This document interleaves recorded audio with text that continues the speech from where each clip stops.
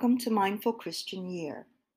This is the 5-minute-ish podcast that offers ideas and inspiration to help us to practice the presence of God in the present moment. My name is Karen, and I'm glad you're here. Finding Yourself in the Kitchen Meditations and Inspired Recipes from a Mindful Cook, is a book that should be sipped and not devoured in chunks.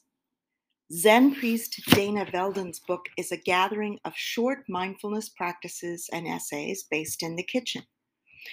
Velden is a food writer based in Oakland, California, and she provides a handful of detailed recipes in this book, but most of the book is about paying attention while cooking. The book does have a fan base. Goodreads readers give it a 4.1 out of a possible 5 stars, and on Amazon it has 5 out of 5 stars, but with only 40 ratings. My favorite mindfulness practice in this book is Soji. I hope I'm pronouncing that correctly. It's a 20-minute period in Zen temples where the whole community cleans together. Velden says it usually happens between morning meditation and breakfast. Each person is given a simple cleaning task, such as sweep the floor. Everyone does their tasks silently, mindfully, and, this is important, without hurrying to finish it. You clean or sweep or dry your dishes mindfully until someone rings a bell, and then you stop, and you go on to the next thing, which is usually breakfast. Velden suggests that we consider approaching some of our tasks on our to-do lists with a Soji perspective. She writes, "What would happen if it wasn't so much about finishing, but more about simply doing?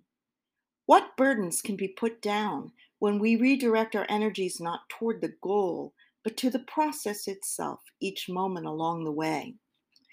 She also says that Soji teaches people how to get tasks done when they don't want to do them. That happens to me a lot. I'm sure it happens to you. She uses the principles to tackle jobs she dreads around the house. It's an interesting concept, although I wonder if my family would feel comfortable in a house full of half-done tasks, but that could be better than not done tasks, I guess. You can find this book on Amazon.